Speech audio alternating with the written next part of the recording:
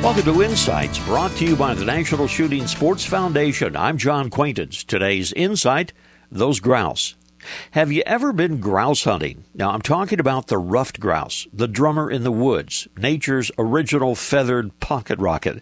I was hiking the other day on a ridge near my home. The trail is narrow, about 20 inches wide. On one side was a rise, on the other side a rhododendron thicket. Suddenly, the whir of grouse wings. 200 yards down the trail, the same thing. Another 50 yards, and another grouse launched like a rocket with a sound and fury that is, well, it's strictly grouse.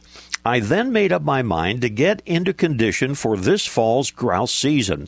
These birds are a challenge and a half. They are a worthy quarry. When I got home from my hike the other day, I retrieved my 28-gauge over-under, and I cleaned it. Although the season is months away, I knew where the birds are, I know where they will be, and that's a start with my trusty over-under 28. This reminder, visit us on the web at nssf.org/insights. Lots of information about the shooting sports and a chance to win a $500 shopping spree in NSSF's 50th anniversary sweepstakes.